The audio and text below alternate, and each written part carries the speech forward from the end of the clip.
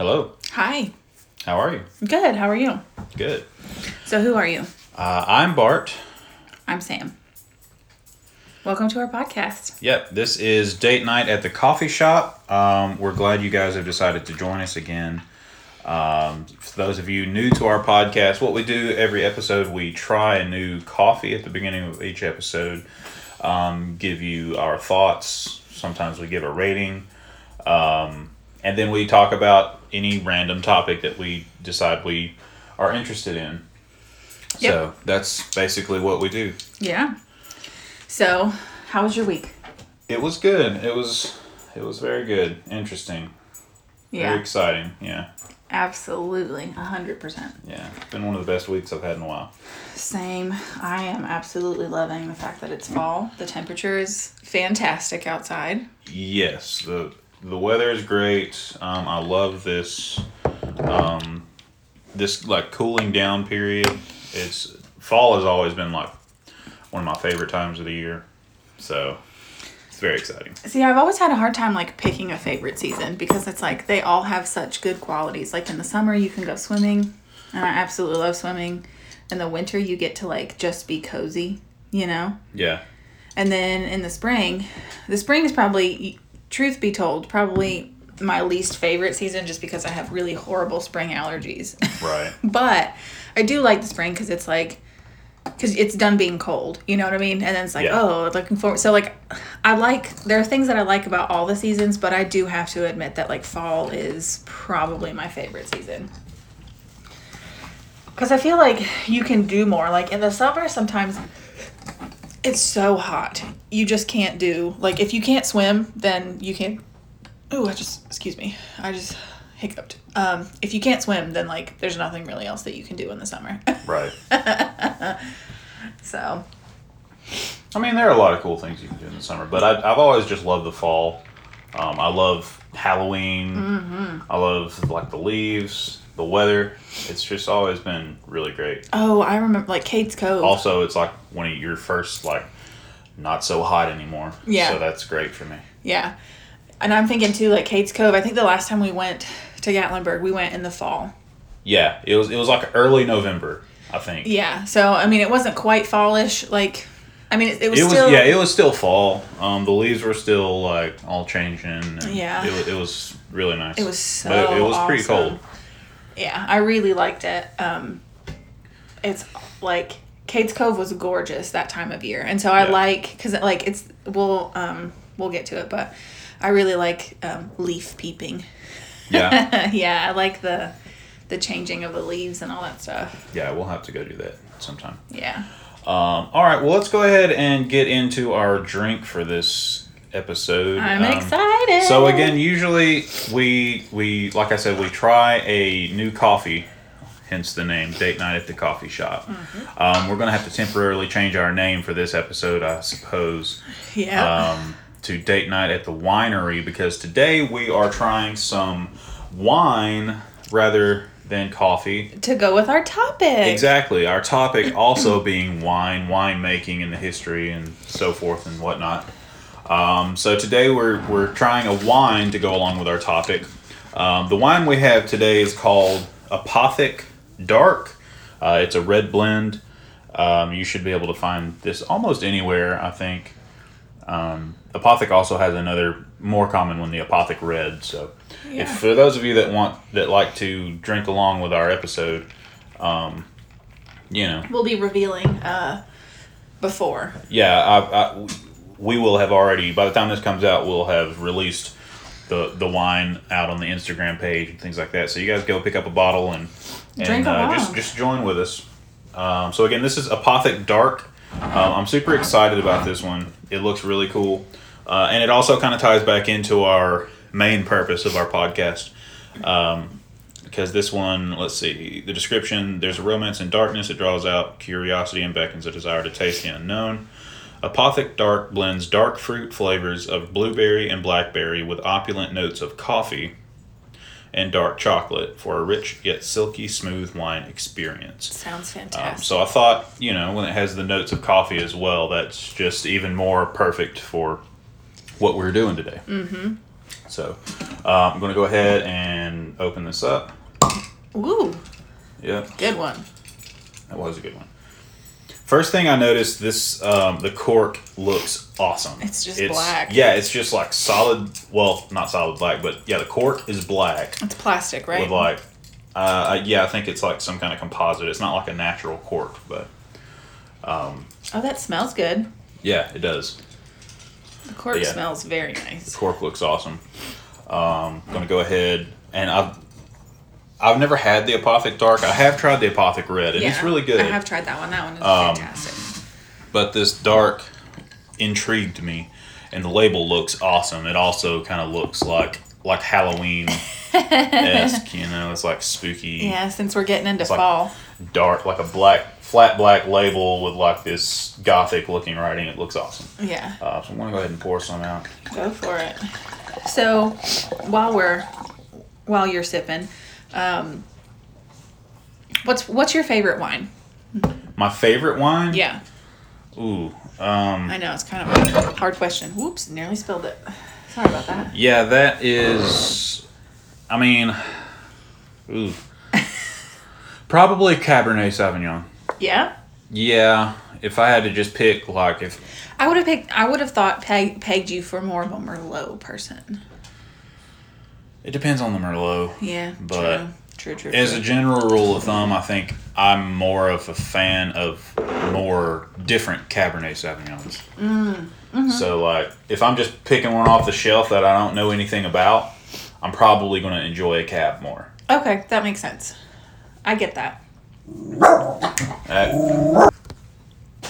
Okay, and we're back. Sorry, we had a small dog emergency. Yeah. All At least right. one per episode, right? Right. Yeah. But- it's becoming a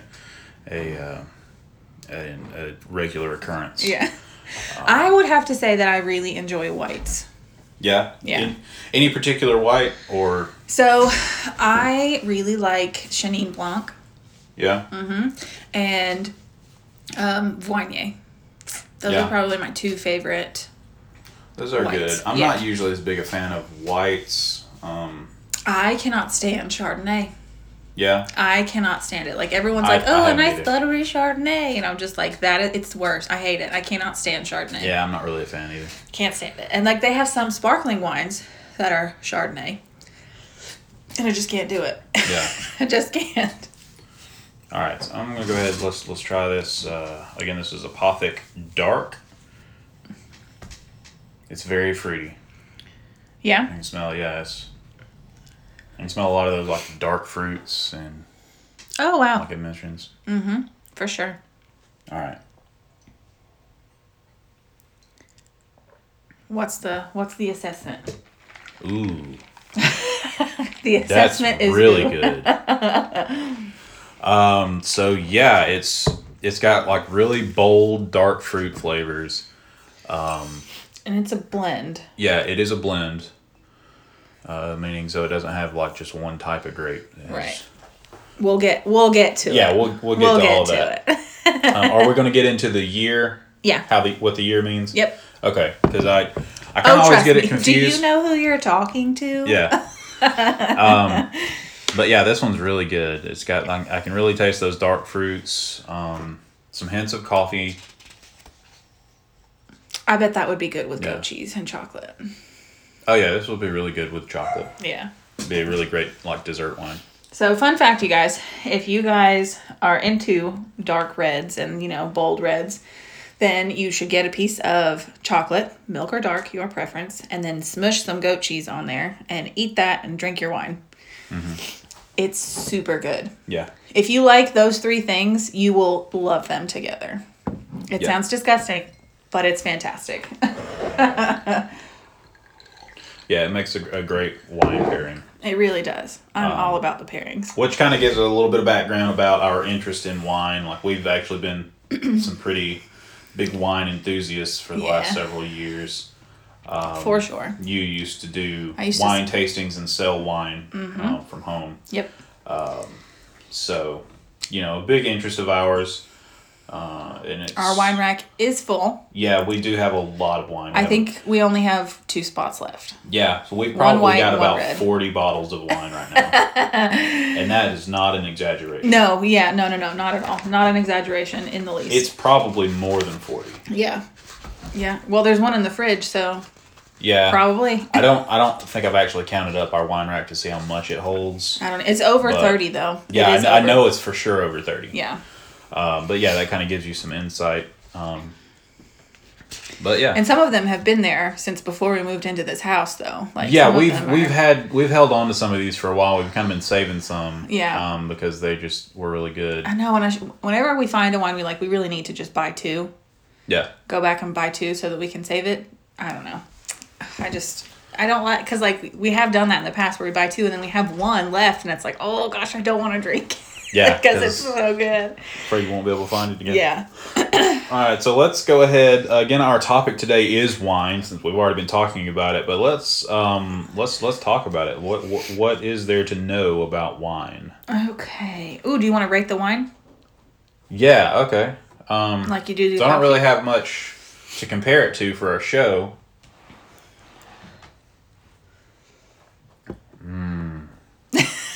Every time you take a sip. It is super good. Yeah, and I did like the Apothic Red when we tried it on vacation. So Yeah, the red is really good too, but this dark is fantastic. cool. I would give it a 9.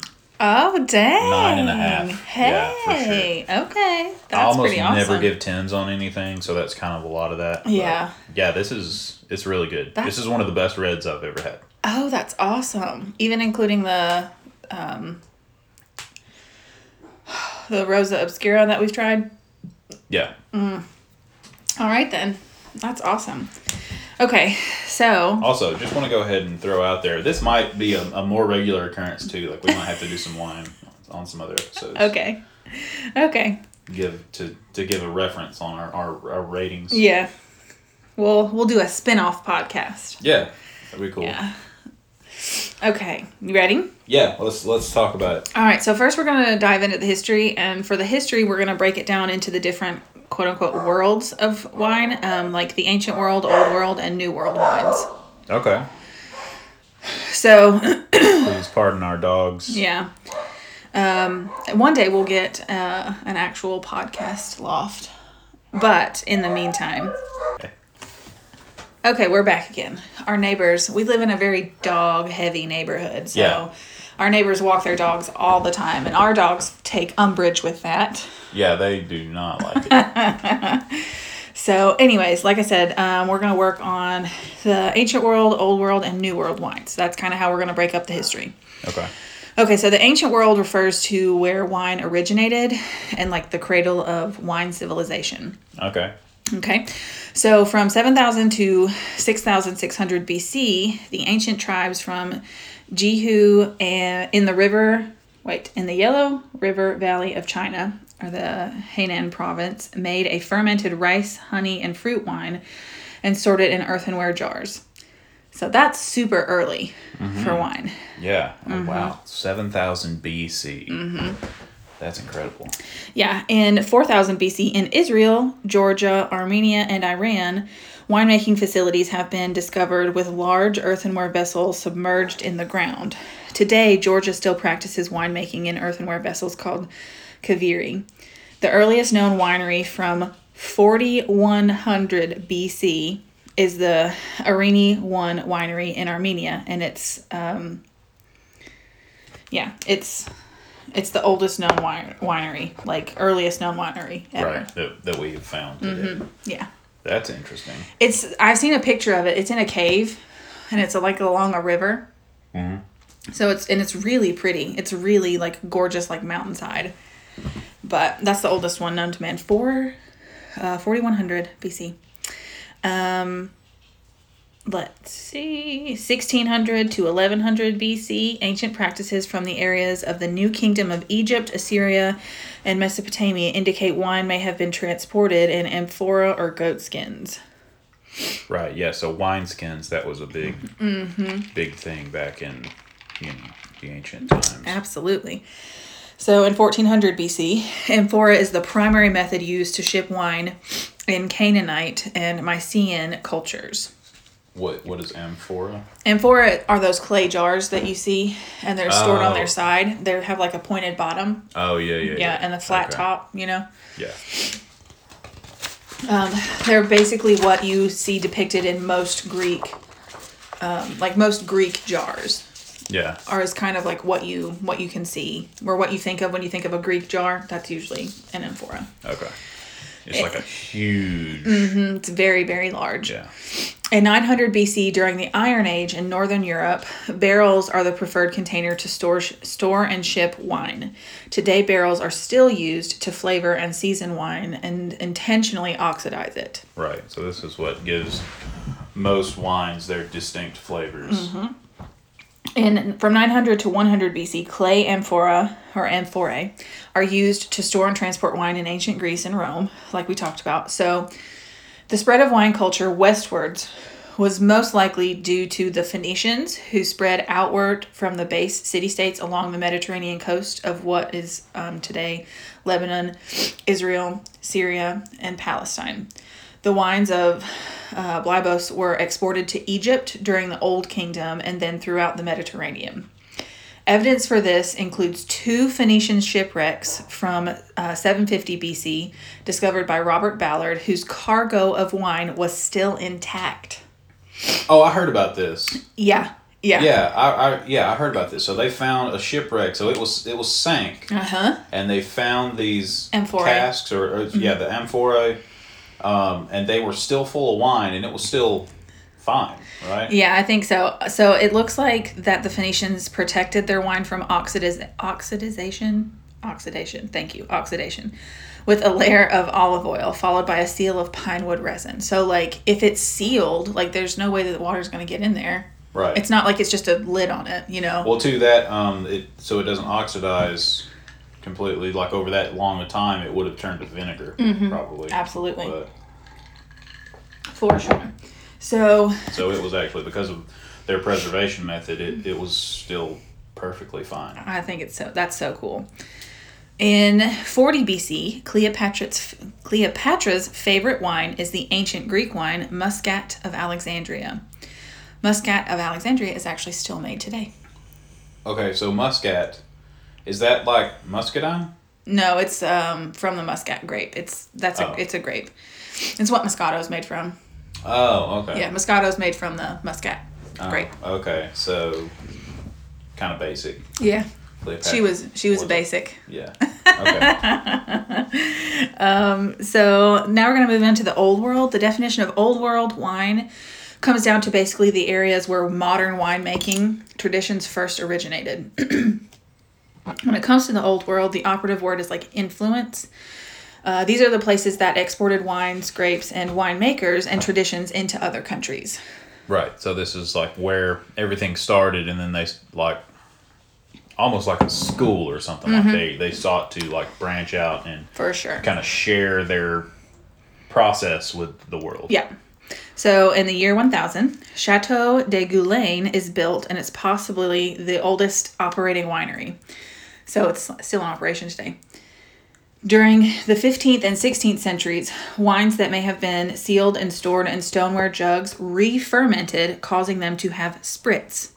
These creamy or Cremant style wines led to the French creation of sparkling wine and British cider. Interesting. Yeah. I thought that was weird, like that it re-fermented and it like made a bubble. Yeah. Yeah. Well, that's how they make certain types, like the fermentation process like creates the gases and pressurizes and all that. Yeah, we'll get into like sparkling a little bit and about in 1530, vines are imported by the Portuguese and Spanish to Mexico and Brazil. In the late 1500s, wine was preserved for long shipping journeys, like with the Dutch East India Company, by adding alcohol. You'll know what this is. A process called fortification. Fortification created the famous wines of Port, Madeira, Marsala, and Sherry. Madeira.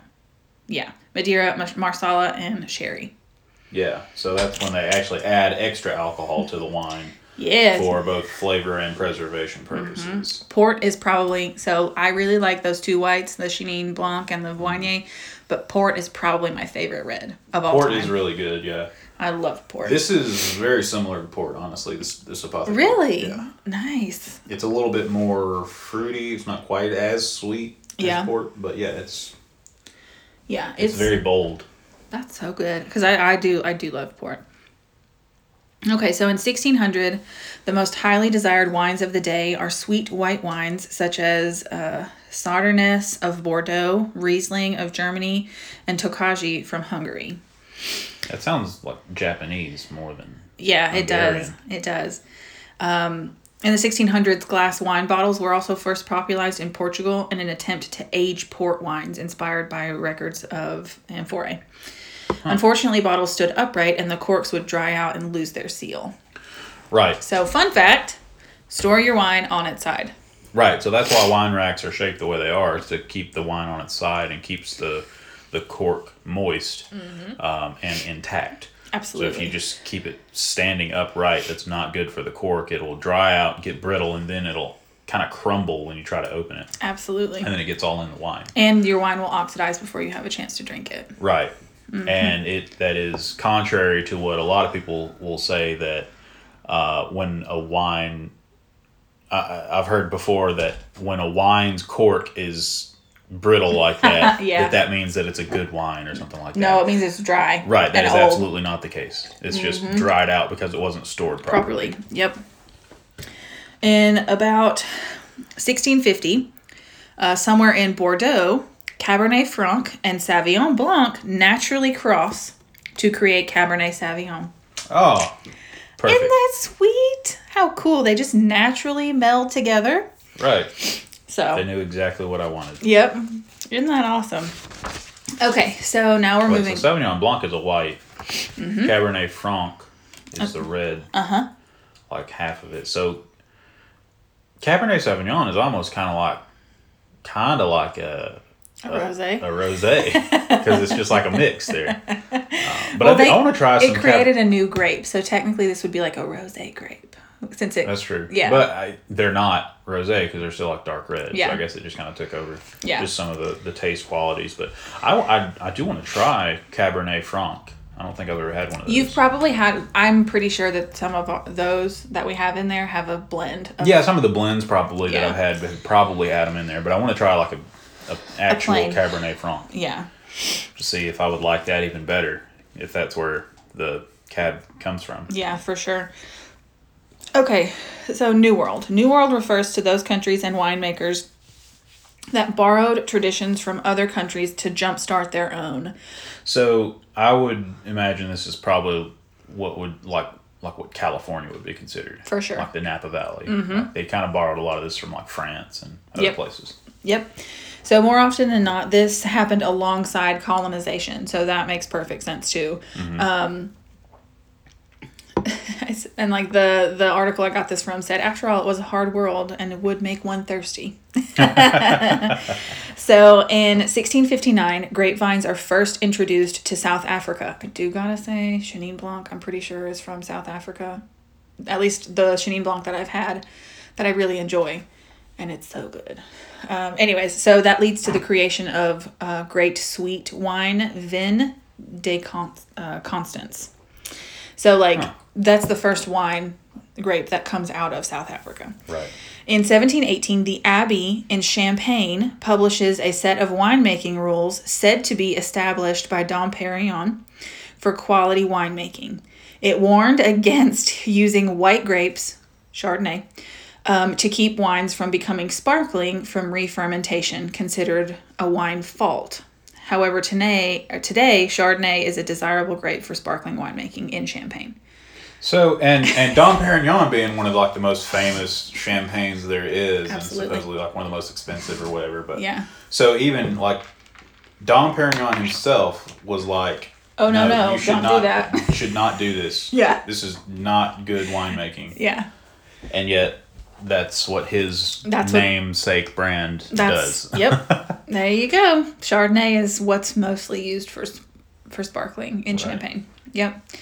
In 1737, the first demarcated wine region of the world is Tokaj in the foothills of Zemplin Mountains of Hungary. So basically, it's like an isolated, hey, this is wine country kind of thing. Right. It was demarcated to protect the sweet white wine making of Tokaji Azu, which had been made for nearly 1,000 years. So, like, they protected this land to be like, hey, no, this is a special grape that comes from here. We're going to keep making this wine. Yeah. I love it whenever we're just like, let's protect this because we like it. I'm glad we can do that with wine.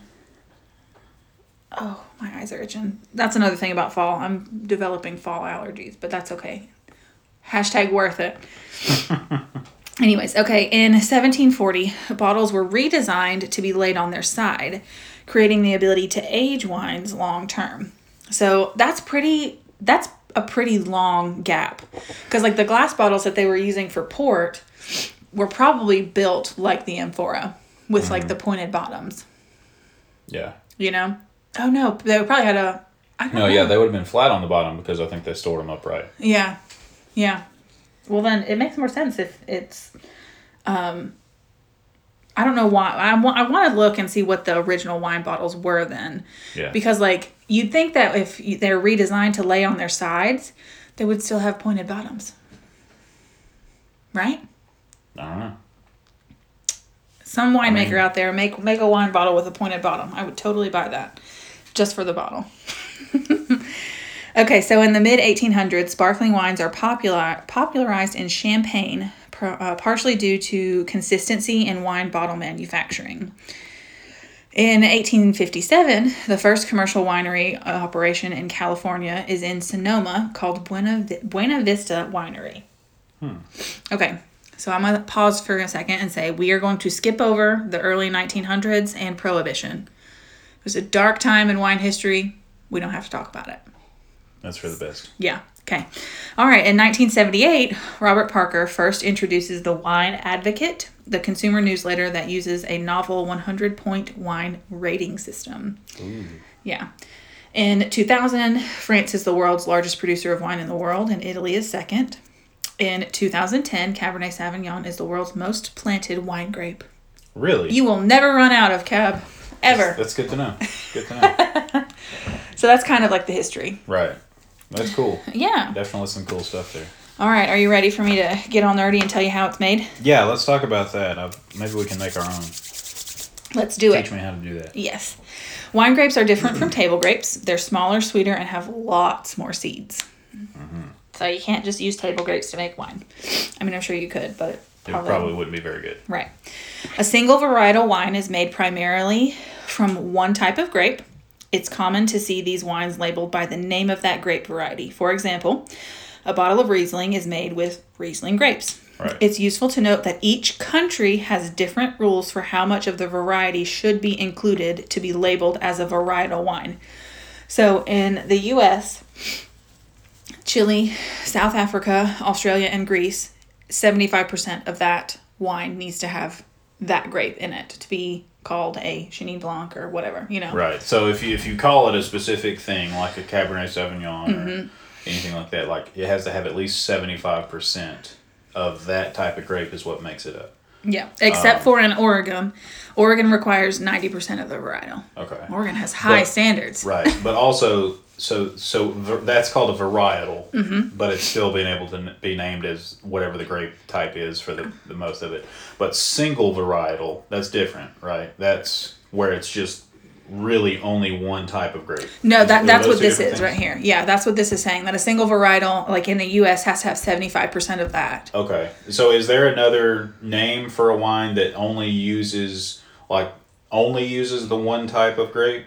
I don't know. Is that a thing? I don't think so. Okay. Because I think it just depends on like the wine and like the grape, how the harvest is, because they may not have enough of that one wine, and so they may substitute with the 25% with another. That's not going to like alter the flavor.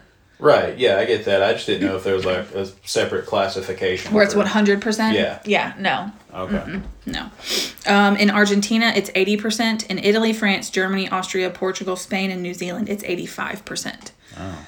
So that's why like imported wines are more expensive. And they taste better. Right. For me, at least I think they taste a little bit better because Right. you get a little bit more, like you get more nuance. You get different Yeah, flavors. you actually get more of what their What they are. intended flavor profile is supposed to be.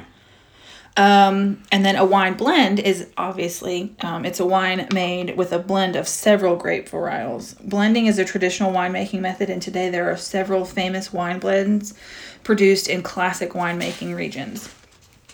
Wine blends are mixed after the fermentation and aging is complete, which I didn't realize that. It's not like they're all mixed together and then all that kind of stuff. Like all the Yeah. grapes mixed all together in Right, like you basically, they basically make they- two wines. right. So they make all the different wines that go into it separately, Mm-hmm. and then they mix them together to make the blend. Yes. So if the grapes are blended and fermented together, it's called a field blend. Okay. Yeah. I've heard that term before, but I never really realized it was different. Yeah. So a famous example of field blend is port. Port is done that way. Okay. Yeah. So I thought that was super interesting. I didn't realize that until I did my notes for this. So, but yeah, a field blend is basically where all of the different grapes are mixed and fermented together. Yeah. Okay. Okay, so let's get to the actual winemaking process. There are 5 steps. The first one is harvesting and destemming, which is, Just picking the grapes. picking the grapes and making sure they don't have any stems on them. The next one is crushing. Right. So once the grapes are sorted in bunches, now it's the time to destem them and crush them. So like they destem them the most of the way, and then in the crushing process they separate it even further. The crushing process used to be done by feet in the past, Right. but now there are mechanical presses available which trot or stomp on the grapes and turn it into must. Must is nothing but fresh grape juice, which is the outcome of the crushing process and contains seeds, solids, skins, all that kind of stuff. If white wine is being made, then the seeds, solids, and skins are quickly separated from the grape juice to prevent the tannins and color from leaching into the wine. Right. So I did know that. So Mm-hmm. basically, that's the only difference in white grape or white wine and red wine. It's not that they use different. I mean, they do use different types of grape, but they don't use like white grapes like you would find in a grocery store or something like that. Like they actually still use red grapes. They just pull out all the skins after they crush them, Mm-hmm. so that they don't leach out their color. Their color. and stuff. Yep. If red wine is being made, the seeds, solids, and skins are allowed to stay in contact with the juice to allow the juice to get additional tannins, flavor, and color. The next step is fermentation. So the must naturally starts fermenting within 6 to 12 hours when wild yeast is added to it.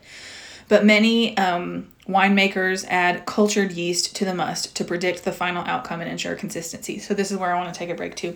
So this is actually a very hot debate in the wine world. Wild fermented wine uses native yeasts that are only found on the fruit and in the vineyard. So it's definitely more like the ancient way that it was made. So this way is called spontaneous fermentation. Wild yeasts take longer to ferment. Right. And this is also what would be called a natural wine because there's not any added yeast to it. It's just naturally, it just does its own thing. Well, they still have to add it. They don't.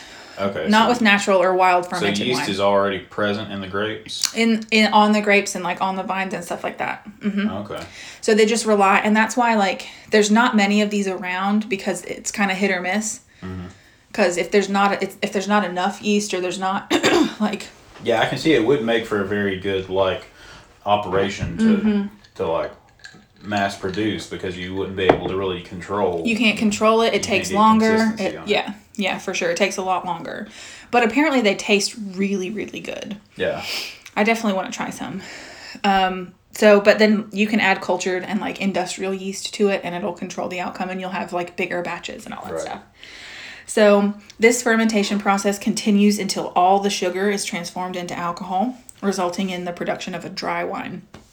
So if a sweet wine is to be made, winemakers halt the process in between to prevent all of the sugar from converting. Right. So if your wine is sweeter, that means it hasn't like It basically didn't finish fermenting all the way. Mm-hmm. And how do they halt that process? I'm not sure. I don't know.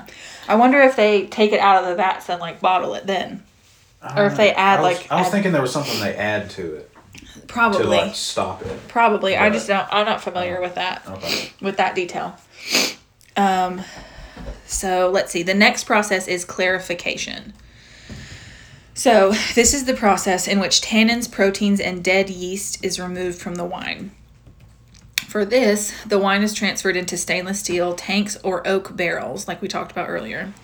Okay, I want to pause right here. I just found out. So it says a winemaker who wishes to make a wine with high levels of residual sugar, like a dessert wine, may stop fermentation early either by dropping the temperature of the must to stun the yeast, or by adding a high level of alcohol, like brandy, to the must to kill off the yeast and create a fortified wine. Okay. So if they're either making a that makes fortified sense. wine, they'll Dropping add the alcohol. temperature. Dropping the temperature kills. That makes sense. Yeah, That makes perfect basically sense. just kills the yeast and stops it from doing its job. Okay, that makes perfect sense. That's really cool. Thanks for looking that up. Yeah. So, in the clarification process, filtration or fining, is also used. So for clarifying substances, there's also additional substances that are used to like filter and like fine tune the wine, and this is where whenever you see a vegan wine, this is where that comes from. Because some winemakers add clay to the wine, to which the unwanted particles will stick and will take them to the bottom of the storage tank or barrel. Well, they just put clay in there. Yeah. And then all the impurities or whatever get absorbed and By then the sink clay. to the bottom. Yep. Interesting. Some winemakers also use animal products to filter the wine. Okay. So if you have a vegan wine, it means that they did not use animal products to filter it. Okay. So like they'll use like... Yeah, that's my question. What animal products are you talking about? I'm not sure. I'm a little scared to look it up. Truth be told, I don't know if I want to know. I just know that they use animal products, and I don't want this to be like a Chitlin situation. You know? You're looking it up? Okay. I don't know if I want to know, but go ahead and tell me anyways. Okay, give me a second. Okay, so I've never looked it up just because animal derivatives. Casein, a protein found in milk, is used in winemaking to give white wines a brilliant clarity and remove oxidative taint. Gelatin, a protein derived from animal hides and bones, can be used on both reds and whites. There's this whole list here on winemag.com that basically the article is wine, vegetarian, vegan, or neither. So I guess it's going through the different types there. Okay. And there's actually several different things here. It's not like it's not a Chitlin situation. It's like Jell-O, right? Yeah, it's just like cool. different kind of byproduct. I just didn't know if they would like. I don't know. Like it's weird. That's not bad. To do with like I like proteins Jell-O. and stuff or whatever. I like Jell-O. I can do that. That's not a problem. Egg whites. Oh, that's interesting. Isinglass, derived from swim bladders of sturgeon. Oh no. Let's see. Oh, that's gross. Chitosan. What is that? It's a carbohydrate Okay. derived from the shells of crustaceans. Oh. That's not as bad as I thought it was. That swim bladder thing was weird though. Yeah. Okay. Cool So stuff. that's pretty cool that like so like if you're looking for a vegan wine, just look. They have plenty of them. So the next and last process in wine making is aging and bottling. The wine can be instantly bottled, or the winemaker can give additional aging to the wine in the barrels or vats. So, for aging, it can either, like I said, it can either be done in the barrels, in the tanks, or in the bottles. Right. It's not recommended that you age wine at home. Not really. I mean, you can, but like the only reason why they don't like quote unquote recommend it is because many people don't truly know how to age it. Right. Like keeping it in a cool, dark spot, like wine cellar spot. People just put it on their counter in their fridge or whatever, and that's not how you age wine. Right. So yeah. Basically, like throwing it in a cave-like environment is the best. Yeah, which like is not where our wine is, but Yeah. you know. Which actually, you know, a lot of people like their wines cool or whatever, but you know, and a lot of you may have actually heard like serving red wine is best, or red wine is best served at room temperature, while white wine is best served chilled.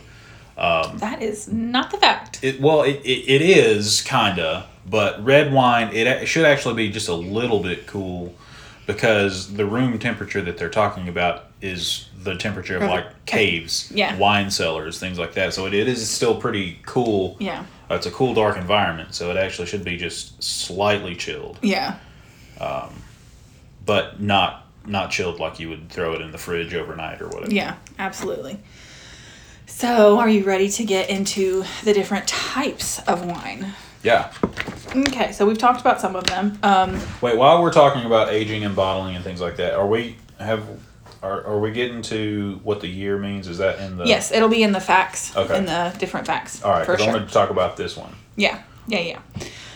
So there's red. Tannins provide the definition of red wine. Sorry.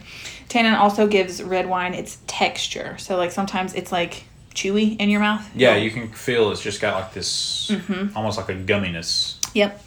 In general, the darker the wine, the higher the tannin and the bolder the taste. So examples of some red wine grapes are Merlot, Sangiovese, Cabernet Sauvignon, Pinot Noir, and Tempranillo. I like all of these. Yeah, those are all really good ones. Again, Cabernet Sauvignon usually being my favorite. But Merlot's Sangiovese really is pretty good too. We've We've had that one time back when I was selling wine. I don't remember that one. Yeah. White wines are defined by acidity. That's why you might say like that white wine has a crisp or it's like tart. Yeah. So some examples of this are Chardonnay, Sauvignon Blanc, Riesling, Gewürztraminer, Viognier, and Chenin Blanc. Right. That's a lot of why I'm not really a big fan of white wines usually, because I don't really like those bright, crisp flavors usually. And it's the same thing with my coffee. That's why I like dark roast coffees better. Yeah. Because light roast have a very bright, very acidic taste that I'm just not really a big fan of. Makes sense. So sparkling wine. So sparkling wine is wine that has had significant carbonation, which can occur as a natural part of the fermentation process or via carbon dioxide injection after fermentation. When reading sparkling wine labels, you'll also encounter terms that indicate its sweetness or dryness. And then sparkling wine is made from a wide range of red and white grapes. Champagne proper is made from Chardonnay, this Pinot Meunier, or Pinot Noir. So Champagne, all of you, this is a point of contention for me. Champagne is made in Champagne. Yeah, Champagne, France. Yes. From these very specific types of grapes. Correct. Sparkling wine is not champagne. Correct. And sparkling wine is made everywhere else. Right. Champagne is made in Champagne, France from these specific grapes. Right. Yep. Okay. Just had to say that. I'm a bit of a snob when it comes to that. Okay, so rosé, it's pink in color, as we all know. It gets that way because it is allowed to either stay in contact with the red grape skins for a relatively short time, compared to red wine, or it's a red and white blend. Right, so they'll either just let it get a little bit of color from the skins, or they'll actually take red wine and white wine and just mix them together. Yep, for sure. So, is there a different name for those different types? I don't think so. Okay. Yeah, I didn't find any in my research. So a dessert wine, it gets its name because it tends to be sweeter and comes after a meal. Alcohol, usually brandy, is added to a dessert wine so that it can retain more of its natural sugars, which are typically used up during the fermentation process. Right, so that's what we talked about, where they halt the process by either chilling or adding alcohol in to fortify it to make port or various other Which, things. if you guys will remember from our alcohol episode, brandy is just distilled wine. Yeah, basically. So it's alcohol is distilled and everything, but it's just made from fruit juice. Yeah, it's made from grapes for sure. Okay, so now we have fruit wines, and fruit wines are fermented alcoholic beverages made from a variety of base ingredients other than grapes. They may also have additional flavors taken from fruits, flowers, and herbs. So plum liquor is popular in East Asian countries of Japan, Korea, and China. Pomegranate wine is very popular fruit wine in Israel, where it's called, that's good. I know, it's called Ramon. Dandelion wine is a fruit wine of moderate alcohol content that's made from dandelion petals and sugar, usually combined with an acid such as lemon juice. Interesting. I want to try that. I do want to try that. That sounds interesting. Okay. There's also muscadine wine, which probably more people that listen to us have probably heard of. Oh, yeah, because we are in the South. That's true. Yeah. Yep, that's for sure. The next one is mead. I do love mead. Mead So is I my didn't. So this is favorite. considered kind of like a wine, because it's similar process in making it. I suppose. Yes, because it's fermented, not brewed. Okay. Yeah. Yeah. So, it's basically an alcoholic beverage created by fermenting honey with water, sometimes with fruits, spices, grains, or hops. So, mead was produced in ancient times throughout Europe, Africa, and Asia, and has played an important role in the mythology of some people. In Norse mythology, for example, the mead of poetry was crafted from the blood of a wise king and turned the drinker into a poet or scholar. The term mead and honey wine are often used synonymously. Some cultures, though, differentiate honey wine from mead. For example, Hungarians hold that while mead is made of honey, water, and beer yeast, honey wine is watered honey fermented with pomace of grapes and other fruits. So there's kind of a little divide there, but I wouldn't necessarily call it like a wine, but it's, I mean, okay, I would call it a wine. I'd call it a honey wine. I really would, because it's fermented and not brewed. Right. That's basically my 2 cents on it. Like, And you can. It sounds like so. At least with the Hungarians, there's a couple of different ways you can make it, and one of those ways is with like fruits and grapes, like other fruits and whatever. they have a mead making kit on Amazon. Yeah. Yep, and they have like a bunch of like mead making recipes and stuff like that. So Oh, we need to try that because I really like mead. We've only had it the one time when we went to England. So I can order Stonehenge mead online. Yeah. The shipping is probably going to be horrible, but I can order some more Stonehenge mead if we really want it. Well, let's see if we can find any. I think there's a meadery in Nashville. What? Yeah, I think so. I was doing some research because, like, I was like doing this research, and I was like, oh my gosh, mead! I haven't had mead in years, and so I was looking, and I think there is one in Nashville. Okay, we need to find this But out man, for sure. that one from Stonehenge was so good. Yeah, it was really so good. Okay, so now we can move on to the facts of wine. This is where we're going to get into like vintage and labels and all that kind of stuff. So it takes 2 pounds or 520 grapes to make 1 bottle of wine. 520 grapes. Mm-hmm. That's very specific. It really is. Wine grapes take an entire season to ripen, and thus wine is produced just once a year. Hence the origin of the term vintage. Vint stands for winemaking, and age is for the year it was made. So occasionally you'll find a wine without a vintage listed on the label. Typically this is a blend of several vintages together. And in the case of champagne, it will be labeled with NV, which stands for non-vintage. When you see a vintage year listed on the label, that's the year that the grapes were picked and made into wine. The harvest season in the Northern Hemisphere, which is the Europe and US and all that kind of stuff, is from August to September. And the harvest season in the Southern Hemisphere, which is Argentina and Australia, is from February to April. So this is where we get into the label. So this is a 2014 vintage. So that means that the grapes for this Apothic Dark were picked in 2014. And made into wine. Okay, so that's what I was always confused on, whether that was when the grapes were picked or it was after it was aged and bottled. Correct. It's when they were picked and made into wine. So that year. So that does make more sense, though, I guess. So because you'll hear a lot of people talk about, oh, that's a good year for wine or something like that. Yeah. And that's because different environmental factors, Conditions. can change the flavor profile of the grapes, and that's the year that they were picked. Okay. Absolutely, that is correct. So, fun fact, lower quality wines do well served cooler. It mutes potential flaws in the aroma. I can see that, because that's a big reason of why you want to serve reds more room temperature, is because when it's warmer, the flavor really opens up. You can taste a lot more of that flavor profile. 100%. So if it's got some flaws in there, you're going to taste those for sure. Yeah. So cool it down, you can't taste as much in it. Yep. So like the less aroma in your glass. So like the cooler the wine, the less that you're going to be able to smell. Right. In there. So thicker skinned grapes like Monastrell are often destemmed to reduce the bitter tannins and things like that. So like sometimes, like we talked about, like sometimes they'll stay on, but like if they're really thick skinned and they have lots of tannins in the skins and stuff like that, then they'll just go ahead and remove them like sooner. Remove all of the stems. Mm-hmm. Yeah.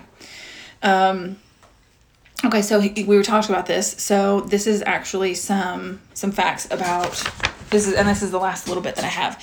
Some facts about what to serve at what temp. How to serve at what temp. Yeah. So sparkling wines need to be served ice cold between 38 and 45 degrees Fahrenheit. Okay.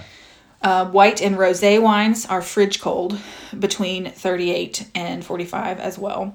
So what's the difference? I mean, one of them is called ice cold and fridge cold, but the temperatures are the same. So I think like with the sparkling, it's closer to 38.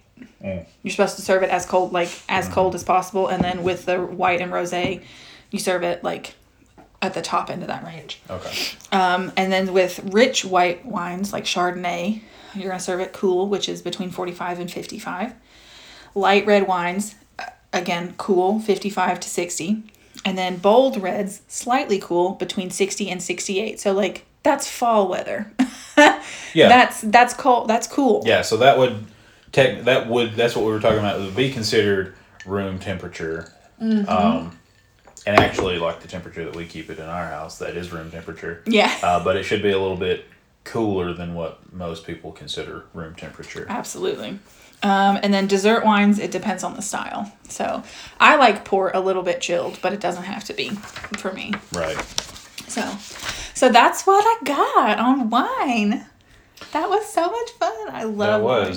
I love wine as well. And so good. So this was definitely cool. We'll probably do some more wines at some point in the future.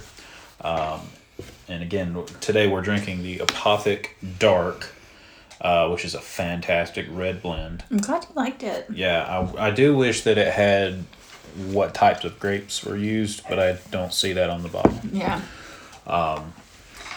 But yeah, so that's our topic today on wine. We're gonna do it. Yeah, we've got something else. We kind of teased it a little bit on the last episode that we had an announcement coming up. I'm so excited. So this is our last episode that will be released before October really gets kicked off. And I think actually this is going to be released on October 1st, I think. No, this is going to be released this weekend on the... Oh, Is wait, it? no. I thought Friday was October 1st. Oh, yeah, Friday is October 1st. So technically this is October 1st when you guys are listening to this, or by the time it releases. Yeah. But for the rest of October... Oh, 2nd. It'll be released on the 2nd because the 2nd's a Friday. Oh, okay. Yeah. So then even shorter than I thought. But anyways, for the rest of the Fridays in October, we've got we've got a series that we're going to do. We're doing our spooky series. I'm so excited. Yeah, spooky season series for October. We're going to kick it off with a Halloween and fall episode. We'll do an episode on... Let's not tease them so much. Let's keep them guessing. All right. So we'll do several different episodes that are all like Halloween, spooky related. So look forward to that. It's going to be really fun. This is one of our favorite holiday seasons. It's pretty cool. So yeah, I'm really looking forward to doing some of these. Yeah. But yeah, I hope you guys liked it. Hope you guys stay tuned for our spooky season. It's going to be a lot of fun. Again, today we're drinking Apothic Dark. And it was super fantastic. If you haven't yet, go pick up a bottle. It's great. I think it was like $8 at Sam's Club. It's not expensive at all. Yeah, and we're gonna release on the gram, right? What we were drinking and all that kind of stuff, so they can drink along with the pot, right? Yeah, it will have already been released by the time everybody's listening to this. Cool. So, yeah, again, that was a lot of fun. Hope you guys enjoyed it. Hope you continue to stay tuned. Thanks. Other than that, you can find us on Instagram at Date Night at the Coffee Shop. You can email us topics. I'm calling them coffee pods. Coffees. Okay, you call them whatever. You can email us coffee suggestions, whatever you want to. You can email us at datenightcoffeeshop@gmail.com. Mm-hmm. And then, of course, always like, share, subscribe to whatever your preferred method of podcast listening suits you. We're on Apple Podcasts, Google Play. I think I got us on Pandora. Oh, we're on Pandora now? I'm pretty sure I got us on Pandora. Cool. Yeah. That's cool. I think we're also on Apple Music now, too, right? Oh, yeah. So, Apple Music. The only thing we're not on is Spotify. We're on Google, too. I said Google Play. Oh. We're the only thing I think that we're not on right now is Spotify as far as the main platforms go. Yeah. And we're working on that. So, for those of you that, don't like listening on here, you think, I'd rather just listen on Spotify. Sit tight. We're getting to it. It's just some technical difficulties, technical hurdles we have to get over before that. For sure. But again, thank you guys so much for all the support. We're really grateful. I've had a lot of fun so far. Again, this is Date Night at the Coffee Shop. You're Bart. And you're Sam. Until next time, guys. Bye. Bye.